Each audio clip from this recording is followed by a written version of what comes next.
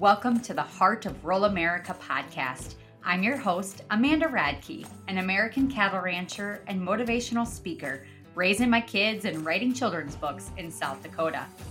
There's a David and Goliath story unfolding in agriculture today. And I don't know about you, but my money is on the underdog, the hardworking folks who value faith, family, freedom, and their farming communities. This show will highlight the untold stories of these resilient and determined families who I have the great pleasure of meeting in my travels across this nation as an agricultural speaker. It is my hope that their stories will remind us to live with great courage because we are not alone in this fight to keep producers on the land and meat, dairy, and eggs on the dinner table. Now let's hit the dusty trail together as we uncover the heart of rural America.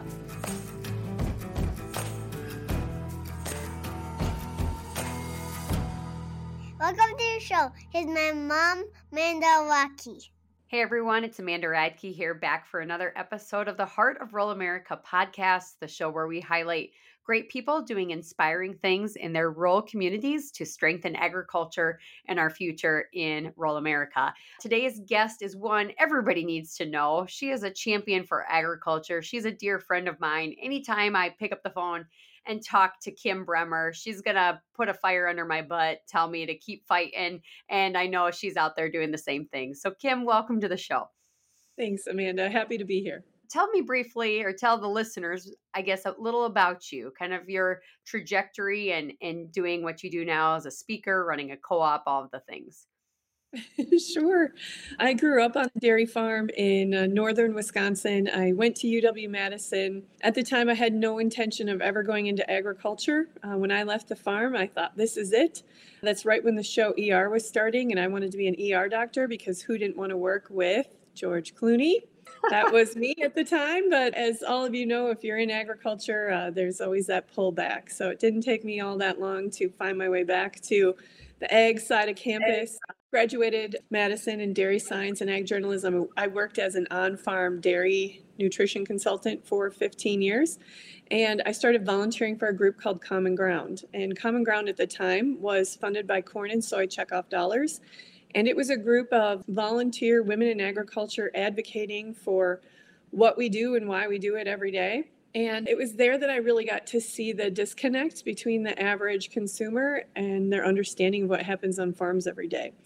And I was starting to get opportunities to go and speak at a number of different events, and I had to make a decision. So that's when I started my own business, Ag Inspirations, since, I've been doing this since 2015, traveling, speaking about agriculture. I work with farm groups, non-farm groups, just out there talking about what we do, why we do it, promoting innovation in agriculture, helping protect the use of science, technology, and innovation in how we grow and raise food. It's taken me to all but I think maybe 4 states, and it's taken me across some waters and to China and Copenhagen and done some work in Canada, and the rest is history. Then, fast forward COVID, when you are a professional speaker, you're suddenly unemployed. Yep. And I worked with a group of farmers who wanted better advocacy at the Capitol. So we started a milk verification cooperative, which is a penny and a half a hundredweight. And fast forward now, that's been, 4 years. And I also run a milk verification co-op called Venture. So I do advocate at the Capitol, but I also do a lot of work at town and county board meetings, helping farmers with issues that they're having there across Wisconsin. Well, and Kim and I have had the great pleasure of speaking at events together. And I will say I have a very short list of speakers that I trust, that I think are real, true, authentic champions for ag. And Kim, you are definitely one of those people. So I'm just so grateful to know you and to have you in my corner. Talk to me about what's going on in the dairy industry right now. I mean, we're losing 2,300 family dairy farms each year in this country. I mean, they're getting squeezed out faster than you can shake a stick. What's going on in the dairy world, and how can folks be more aware of what's going on? It's such a loaded question, I know. I didn't know we were having drinks over lunch, Amanda. Well, and I agree. Drink. We can pause. We can go grab you one, but I agree. You are also a fierce champion of agriculture, and we cannot have enough people doing that. So, of course, I always want to encourage anyone who wants to get engaged to please do so. As far as the dairy industry, what's the struggle? It's challenging right now. I mean, obviously, like a lot of agricultural markets, markets are volatile, they're down, milk price is terrible.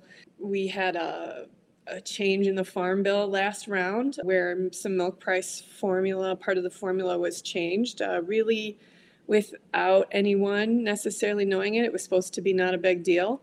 Changing from, not to get into the strict details, but changing from the higher of to the average of class 3 and 4 pricing of milk, and it caused a major loss in our industry. So there's discussion about going back to that. Obviously, markets are tough. Labor, like everywhere, is tough. Cost of inputs is up. Inflation is causing a rising cost of everything that we do every day. I mean, the struggle is real.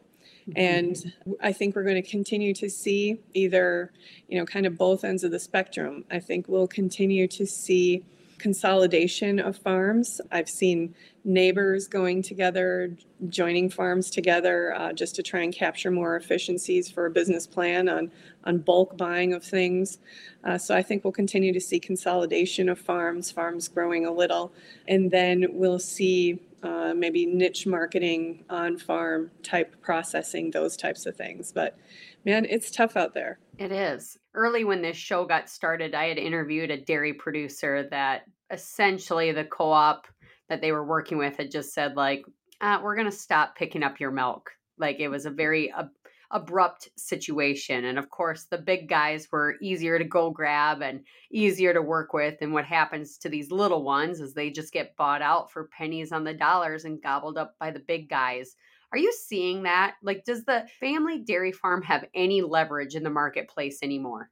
I would say it's hard to find any leverage no matter what size, because all the cards lie with your processor. We continue to see more quote unquote voluntary regulations coming through the farm program, Farmers Assuring Responsible Management. Yep. That started many years ago. So we continue to see, this. Something I'm really passionate about is trying to promote innovation within agriculture, but not through regulation. I am a firm believer that regulation kills innovation. And there's a lot of people that don't agree with that. I mean, obviously, regulators, right? I see a lot of, smaller farms going out of business for a number of reasons. It's hard to compete, absolutely. It's hard work. When you ask dairy farmers and producers why they grew, a lot of times it's more of a story than a simple answer. It might be, I wanted to be able to go to more of my kids' games. I wanted better hours, different hours. I wanted to be a size where I could afford some employees so that I could get some time off. Really is a business plan, but it is difficult. I mean, we all romanticize about this very picturesque red barn, small farm, and there's nothing wrong with that. It's just, I don't think people who romanticize about it understand the hard work that really truly is, and the sacrifice you have to make that work. Right. I also think another important point that gets lost in the story, because a lot of people want to really hate big farms. Big farms also provide an opportunity for some of these other farms to exit the industry, to retire. Sure. Because you have all of your assets tied up. Who can afford to buy it? Who's taking it over?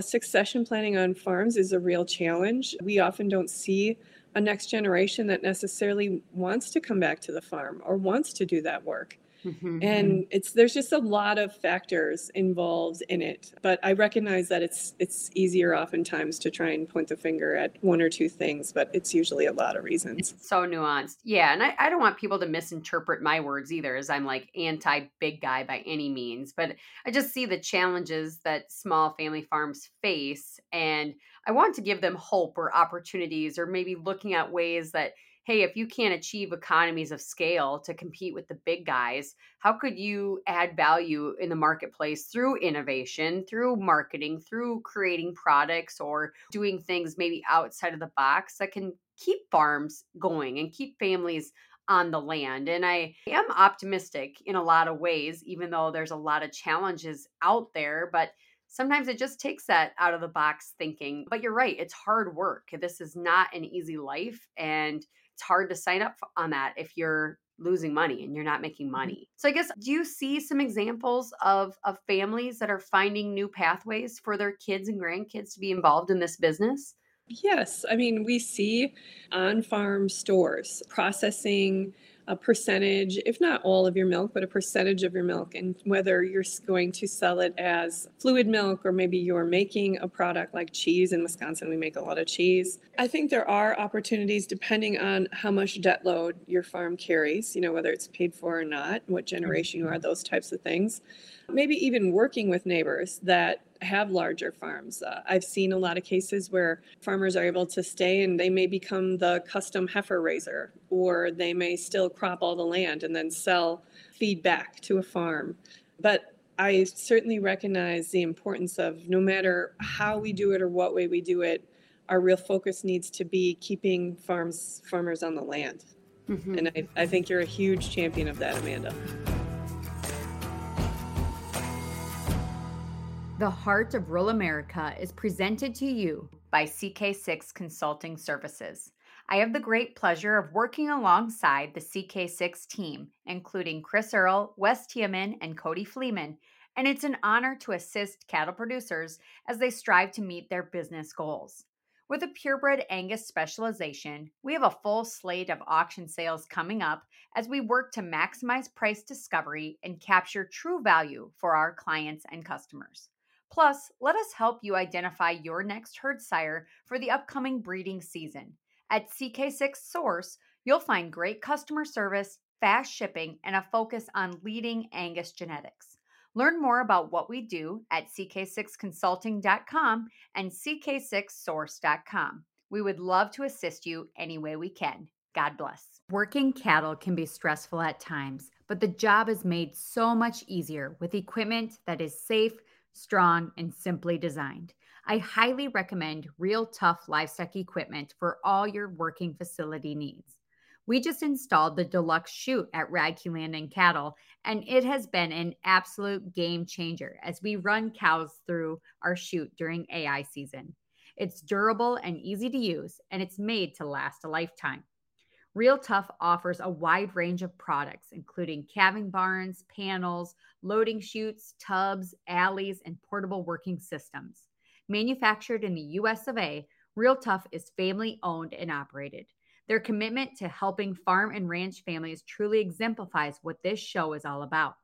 Learn more at realtough.com, that's TUFF, and be sure to tell them Amanda sent you to receive an extra bonus with your order. Let's get you some iconic green Real Tough equipment headed your way. I promise you're going to love it.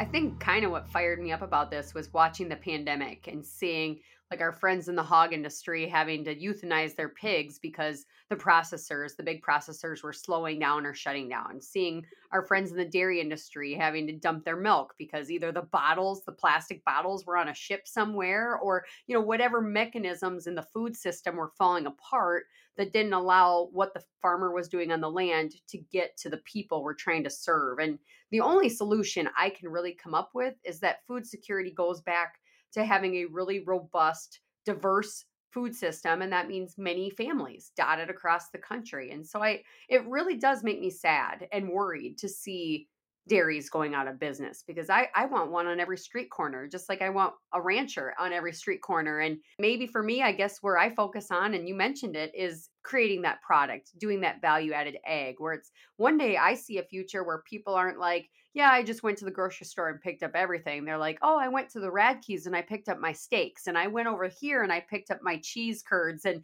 it's almost becomes like a bragging thing, like, because people are more connected to the land. I know that doesn't feed the world, but to me, it builds these relationships and it allows farmers to get a premium when they're going for that consumer retail dollar. Is it possible, or am I weaving a fairy tale? I've been told I weave a fairy tale once in a while. Well, I'm never going to say you're weaving a fairy tale. I too am a dreamer, so no one will ever take that out of us. I think there's always an opportunity. It's just being brave to do it and finding the means, and it's a dog eat dog kind of world. I would say my biggest concern always is, and I wish more than anything that we could figure out cheaper ways for on-farm processing. I mean, it is expensive. You start Right. buying stainless steel.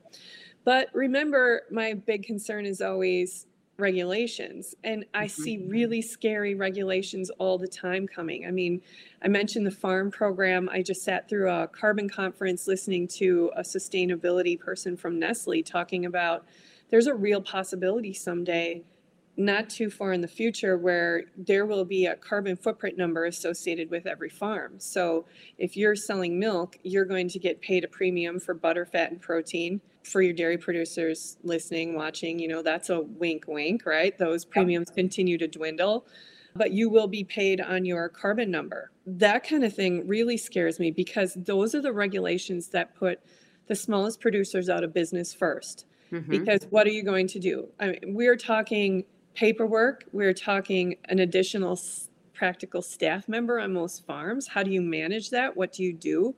All those types of things come with this unintended consequence. And the regulatory community thinks they're doing the right thing and we're protecting the environment, and the list can go on, when in all reality, over 9 times out of 10, we're putting people out of business through regulation. And I don't see that slowing down. The hairs on the back of my neck stood up as you started talking about this carbon stuff because it's everywhere now. And I have farmers and ranchers and associations and industry leaders that look at me with a straight face and they say to me, Amanda, we know this is bogus science, but there's money to be had and we're going to go get it. It's just the way of the world now. Well, I'm sorry, I'm not going to sign on for ESG scores, environmental social governance. I don't want every cow to have a carbon score. That admits guilt on our part, and we have no guilt. And it's paying people and rewarding people who produce nothing.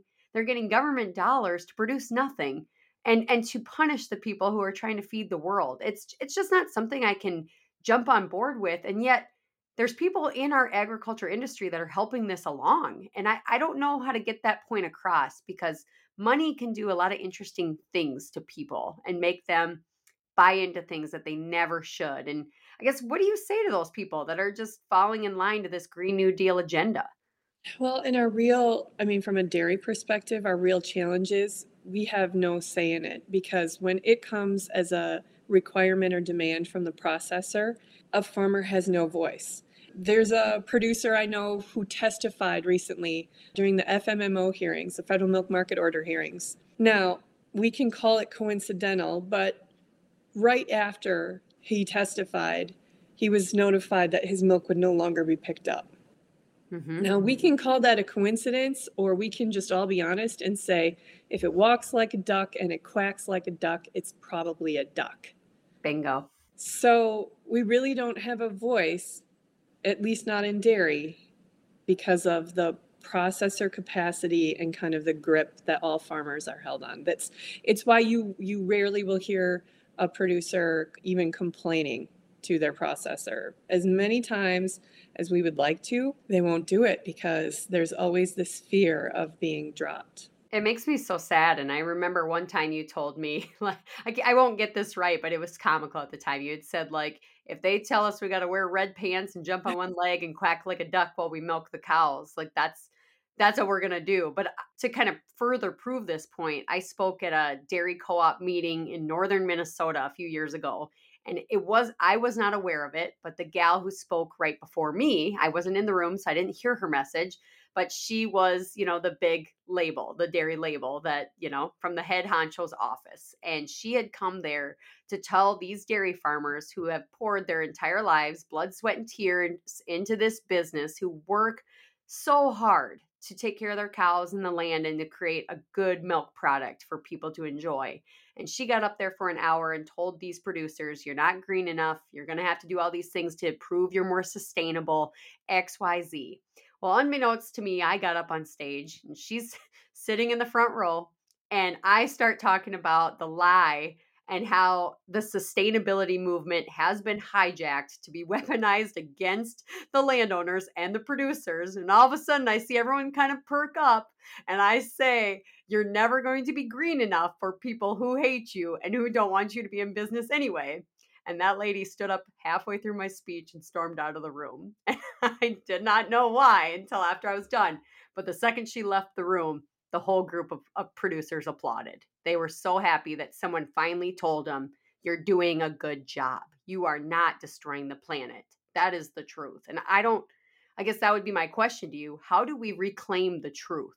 Because the truth is that a dairy cow, a beef cow is an important part of environmental stewardship and the life cycle and feeding people. How do we get back to the basics? I wish I had a playbook that we could just hand out to everyone, because that is what everyone is looking for. What can we do? Give me the book. I'll turn the page and I'll check the box. I know. I wish there was one more than anything, and an easy button. Mm-hmm. But I'm a huge believer in grassroots. I think everyone who is interested in this, and it should be majority of food producers, I think you have to have an honest conversation with yourself and say, okay, where can I get involved? Because we're all looking for this perfect thing to do. And it has been over time, death by a million cuts. Yeah. But we can all make a difference, even if it's a little difference, right? It's crazy Amanda doing this beef raffle, right? I mean, that's what it is. It's setting the example. You don't eat an elephant all at once. You eat an elephant one bite at a time. So where can you dedicate time? Whether it is serving on a local board, town or county, whether it is getting involved in your associations. I don't believe that associations start out with the intent of being harmful ever. Right. But you have to be on the board. You have to go to the meetings. You have to speak up. And you will find that once you speak up, it gives confidence to other people to do the same. I'm sure, Amanda, you see this all the time. I see this all the time. I go to a meeting, we get sassy, it opens the door, and everyone walks through it, right? Yep. It's that you have to be able to take that first step. And we won't fix this overnight. And we have to repeat ourselves. I find in agriculture, obviously everyone's busy, and we say something one time and that should be good enough, right? Right. How many times do we have to repeat that we're not the problem? How many times do we have to talk about the biogenic carbon cycle, that methane's not our enemy? How many times do we have to talk about CO2 as being plant food? The answer is every damn day. Yes. Because people opposed to us are doing that. And that's why they're winning. It's just repetition. People hear things enough times and it becomes the truth. And we don't repeat it enough. And we're so worried we're going to say the wrong thing. One of the best things I ever learned from Wayne Pacelli when he was the head at HSUS, I went to a conference, Humane Society of the United States, not our friend. Thank you. Jinx. We could talk about that all day. Oh my goodness. I am going to have whiskey. I am going to have whiskey for lunch. No. The Heart of Rural America is presented in part by Lynn's Heritage Angus and Meats by Lynn's. Founded in 1963 as a Chicago neighborhood butcher shop and growing to an international supplier of high-quality beef in the white tablecloth space, Meats by Lynn's is a four-generation family-owned business. The Lynn's Heritage Angus program was developed to allow for greater control of the end product, a focus on using elite Angus genetics while also managing the feed, environment, age, and weight of the cattle, allows Fred Lynn's and his crew the ability to source the very best beef produced from the heart of their Angus program, meeting and exceeding the needs of their customers worldwide. Discover more at lynsheritageangus.com and shop for beef at shoplyns.com. Use code AMANDA20 to save 20% on your next beef purchase. That's a pretty sweet deal, my fellow beef lovers. You guys know, as a beef girl, I take grilling very seriously around here. And I've been using Redmond Real Salt for over a decade to season my steaks and burgers. It's unrefined, ancient sea salt exactly as nature made it. It contains 60 plus naturally occurring trace minerals, and it truly brings out the best of the beef we raise at home on the ranch. This American family owned business also focuses on livestock products. And at Radke Land and Cattle, we are proud to use the beneficial Redmond Real Salt minerals to get back to the basics and help our cattle improve fertility, immunity, and feed efficiency. It's natural, simple, and effective for people and livestock. Discover more at redmondagriculture.com and redmondlife.com and use code RADKEY to save, or contact a local dealer and mention my name for a special discount.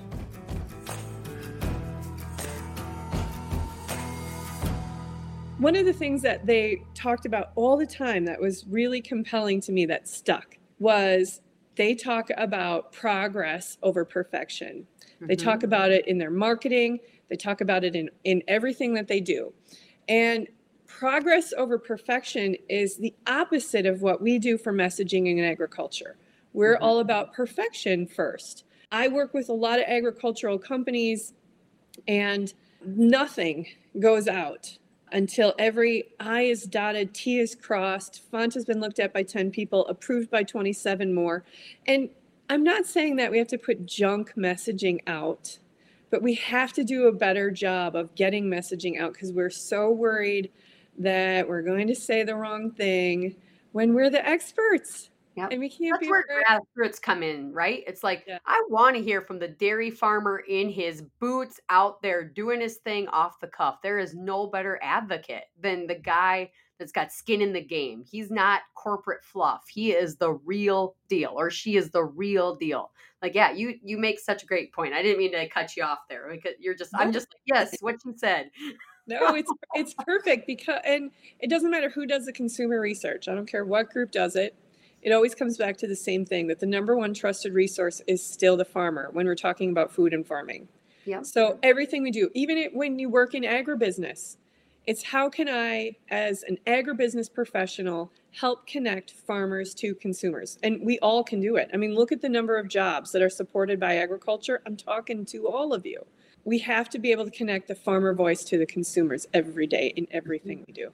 And each of us has a unique voice. I mean, there is kind of this trend out there that you can only advocate a certain way. And I'm like, no, I'll reach different consumers than Kim will reach, than whoever. Like, you be yourself, you be authentic and real and transparent, and people will come and they want to be a part of it. And they can tell real passion versus fake, canned messaging. So just go be you. And I'm so glad you reiterated the get involved part, because I know we've talked about this privately, but people will say to us things like, well, thanks for being out there and fighting for us. And it's like, it's nice to have that support and to know people are behind you and they're like, go do it, but it's like, no, I'm here to show you what the issues are and to kind of show you, maybe give you like the bravery to go do the same thing. Like, be brave, go get in the arena. Because if you're relying on one lobbyist or one board of directors or one association to go out and champion for you, those things are great, but there's nobody that's going to fight harder for you than you. And your story is yours and uniquely yours. And even the smallest position in a local thing, that's genuinely the most important right now. And if we all did it collectively, imagine the change we could make. And I think we're in an election year. Everybody's focused on what's going to happen in DC right now. And for me, I'm like, I can vote, but I can't really affect change there. But I can affect change on things happening right in my backyard. I agree with you. I mean, everyone's looking at Washington, D.C., which we understand is so important, but so is your local town board, county board, or whatever your jurisdiction is called at the local level.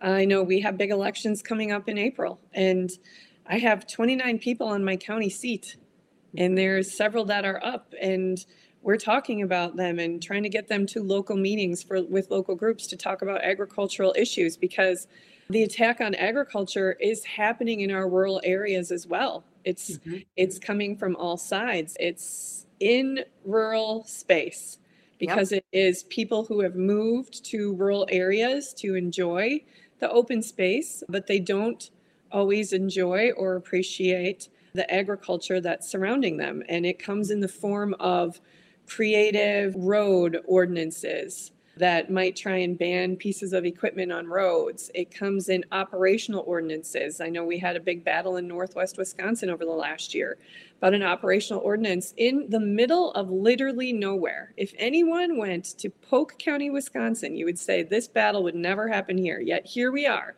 little town of Lake Town, saying, oh, you can't be on the roads after 5 p.m. with implements. Trying to dictate your hours of operation. You can't have a smell that comes off of your farm.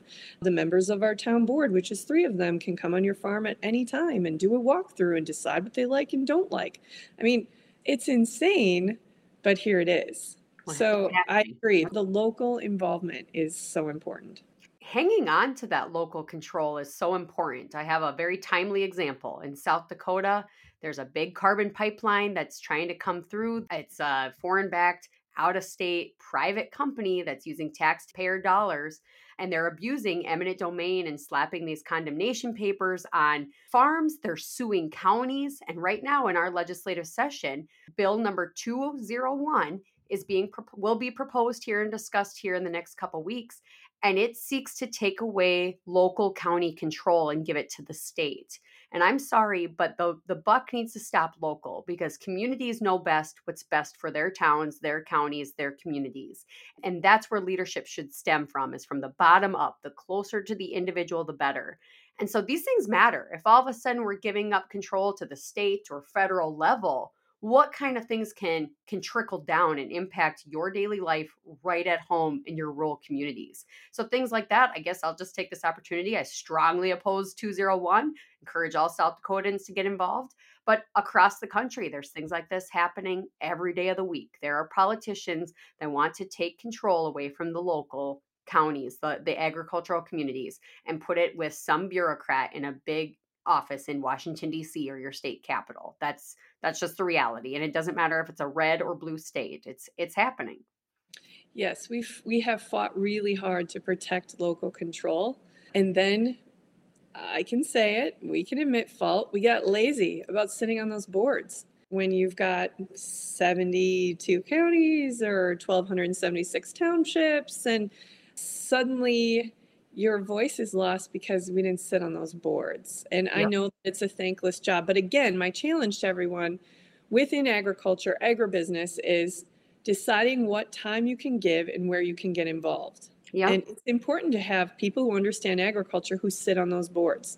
Because I'll tell you who sits on those boards: the people who've moved to the country, people that aren't so sure that they like what we do or how we're doing it. Well, and I've had people tell me, like, I'm too busy with school activities and chasing my kids. And my kids are young, but they're wrestling, they're doing 4-H, they're getting involved, and it is getting to be a busy season. So I can certainly empathize with that. But I guess how I've figured out how to manage that is I bring my kids along. Like, what better education can they have than going to the Capitol and listening to a debate on the floor, than going with mom to do a media interview, than sitting on a board and seeing how the civic process happens? I mean, you can learn a lot in sports and 4-H and all those things, but you can learn a lot by doing and being in rooms with adults that are decision makers and shaking their hands and listening to these conversations. I mean, you can still be involved with your kids, but you can create new opportunities for them that will benefit them too in the long term. And so that's the only way I've been able to figure it out, because I know time is super limited. And the last thing a good parent wants to do is give up a weeknight where they could be, helping their kids with homework or going to watch a basketball game. But if we have become so apathetic, if we have checked out so much, we will be led by people who do not have our best interests at heart. We're governed by the people who show up. Are the right people showing up? That's the question we have to ask ourselves. Absolutely. But I have so many great examples that I can think of where the tides have turned because people have gotten involved. And it takes less work than you think. Right. And all these issues, once you say, it gets overwhelming. Like if you dump it all and you're just like, wow, it is death by 1,000 cuts. There's so many things coming at us. I don't even know which one to pick. It's like, pick one and dedicate your time, talent, and treasures to that. And it'll give other people confidence to get involved too in their own way. And so it's like, we're not all going to die on the same hill here. Like Kim's over there fighting different battles than I am. And yet at the same time, we're kind of pushing things in the same direction in our own unique ways. And everybody can do that. Absolutely. It I've just noticed I haven't asked you a single question. Like in the last 20 minutes, I'm just like, let me grandstand here and then you say something. I don't know. So people are probably like, Amanda, what are you doing? We only have see 5 us when minutes. we get together in person. Yeah, if you guys could only have listened to our last phone conversation driving down the road. I have the best friends. You guys have no idea. We've got 5 minutes left in the show. Talk to me about some issues you're particularly watching right now. Any call to action, ways people can get involved or follow along, get informed, things like that. Well, I think the get informed piece really, I think something that's just close to mind right now is really paying attention to like the carbon discussion and these carbon markets. Yeah. And I mean, I recognize that there's opportunities for people in carbon markets, but because of the way, and I would say this especially to dairy producers, even though we may not agree with it, I think Amanda and I would probably be on page with that. We really are not turning back on it. When you listen to a company like Nestle that's worth hundreds of billions, that's with a B, dollars, say that half of their executive board bonuses are based on meeting climate goals. I mean, that leads itself to very aggressive policy. My biggest thing to people is we need to figure out how to calculate our carbon footprints, whether we want to or not, because if processors are following this path that's driven, by the way, by investors, not by consumers, if they're being forced, you are forced on this path. Otherwise, you won't get your milk picked up. The sooner we calculate those numbers, the better, because it's very difficult to find anywhere in the process where you get rewarded in any way for things you're already doing, which is really unfortunate because the success of agriculture over time has been built on science, technology, and innovation. And it's the things that you're doing all the time to continually improve. So what you did yesterday that was great doesn't count today. So the sooner we can get those calculations, unfortunately, I think the better for our farms, for sure, moving forward. And particular issues, the NAC, the natural asset companies, getting voted down, or getting withdrawn, that proposal, that was a huge win. I suspect we'll continue to see things like this roll out. We are doing a victory dance. Huge thanks to American Stewards for Liberty for leading the charge nationally and getting people involved and aware of it. But when you have the Securities and Exchange Commission proposing a rule that's going to list natural asset companies on the New York Stock Exchange, and that would include all federally owned land, our national parks, conservation easements that might even be on your farm, et cetera, where elite investors in foreign countries can invest in it, that's really scary. And that's coming from an agency that agriculture normally has very little to do with. So now they have to be on our radar. And I don't think this is the last time we'll see anything like this. They actually projected that the dollars that would have come out of the establishment of these natural asset companies would have been 3 times the size of the U.S. economy today. That's crazy. So I think we just really have to stay vigilant and looking at what's coming out of all the agencies all the time. But I'm so glad you brought that up because that is an example of a grassroots effort of people I am told that their website crashed from the number of producers that wrote in that were like, hey, this is insanity. This is They not. shut it down the day before the comments were due. So technically there was supposed to be one more day for comments. They shut the site down because it kept crashing because people were just writing in, and it was individuals, and that was a grassroots effort. It was people like you, like me, saying, hey, here's the address, you need to do this. And you don't have to write a page, you have to write, my name is, I'm opposed. It highlights exactly what we've talked about this whole show, is that your voice matters. You can make a difference. You're not too little to stand up for the truth. When the truth is on your side, you just have to release it and set it free and it will defend itself. But if we're apathetic, if we're distracted, if we have a defeatist attitude, like I've had people say to me like, oh, these people are just going to do what they're going to do, so we might as well just roll over. And to me, I'm like, no, because 2 plus 2 doesn't equal 5. 2 plus 2 equals 4. And we will repeat it over and over again until we remind the world exactly what the truth is. So, Kim, we could talk for hours, but I got to wrap. But thank you so much for joining the show. Can you tell everybody where they can follow along on all your adventures to learn more about you and your work? Sure. You can follow along on Facebook, Ag Inspirations, Twitter, Instagram, it's Ag Inspirations. So, and contact me anytime. Wonderful. Well, thank you so much. And I hope we see each other on the Dusty Trail very soon. I'm sure we will. All right. While I've got you here, I would love to invite you to check out my website, amandaradke.com. Each week, I share my column, this podcast, and new items to shop for farm and ranch families, including my children's books that celebrate agriculture. Use code DUSTYTRAIL to save 15% on your next purchase. Thank you from the bottom of my heart for supporting my small business and for your continued support in keeping me on the road fighting for farm and ranch families. I'm thankful to each and every one of you who tune into this show each week. New episodes drop every Wednesday, so be sure to subscribe, share, and leave a review to let me know how you're liking the content and our guests. Until the next time we meet on the Dusty Trail, I'm Amanda Radke, and this is The Heart of Rural America.